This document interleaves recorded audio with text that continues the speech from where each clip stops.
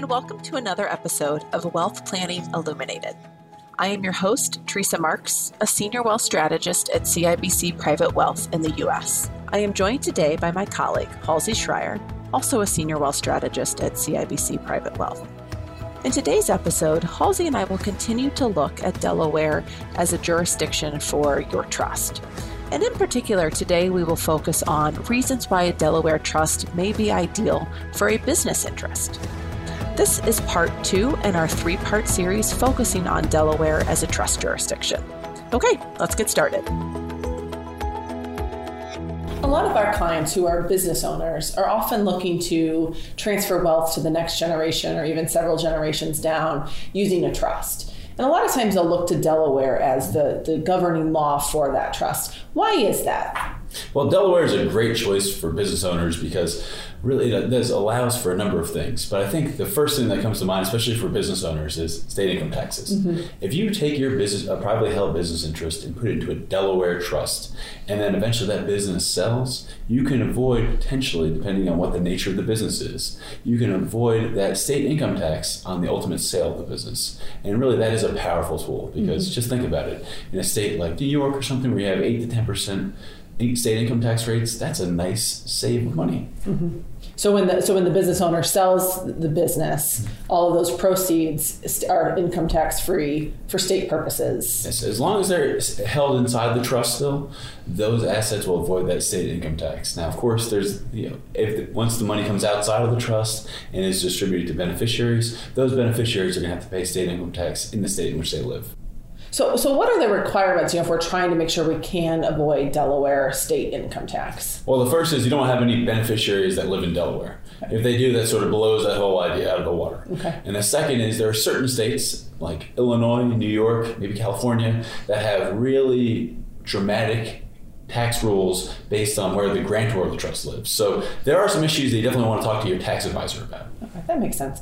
So another reason I think a lot of clients use Delaware is because of the directed trust statute. Can you tell me a little bit about that and kind of how that works? Oh, without a doubt. The directed trust statute may be the biggest reason that business owners look at Delaware. I mean, I know saving taxes is great and everything, but the power of the directed trust statute is really amazing. So what a directed trust is basically you take the traditional trustee role and you can bifurcate it. So you can have the corporate Delaware trustee administer the trust, sort of take care of the day-to-day operations, but then you can appoint a specialized individual that has knowledge of your business to run the business. So we saw a lot of this done back in 2012 when we did a lot of large-scale gifts because privately held business is a wealth generator for a number of people in the country.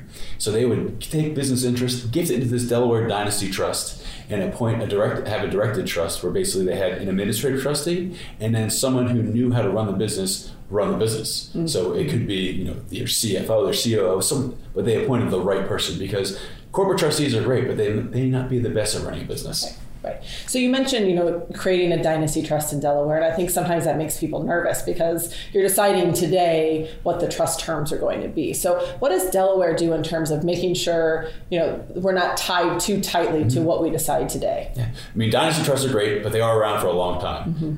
The nice thing about Delaware is that they have some flexibility. So you can decant, so you can take an older trust and decant to a new trust if it becomes administratively burdensome, or if there's another reason to decant. They have non-judicial settlement agreements. There are really a lot of flexible ways to change an irrevocable trust in some way, shape, or form to adjust to an ever-changing circumstances. So what I'm hearing you say, and I think what a lot of clients ultimately feel about Delaware, is that it really allows us to be flexible and that business owner really can feel comfortable putting their assets into the trust where you can have flexibility, you can keep control of the business interest and where it's going to go, and ultimately hopefully save some state income tax too. Yeah, that's without a doubt. Delaware is really a great jurisdiction for business owners. Thank you for joining us for this episode of Wealth Planning Illuminated. We hope you found this topic interesting and that you will continue to explore the variety of wealth planning topics available to you on this channel. Thank you and have a great day.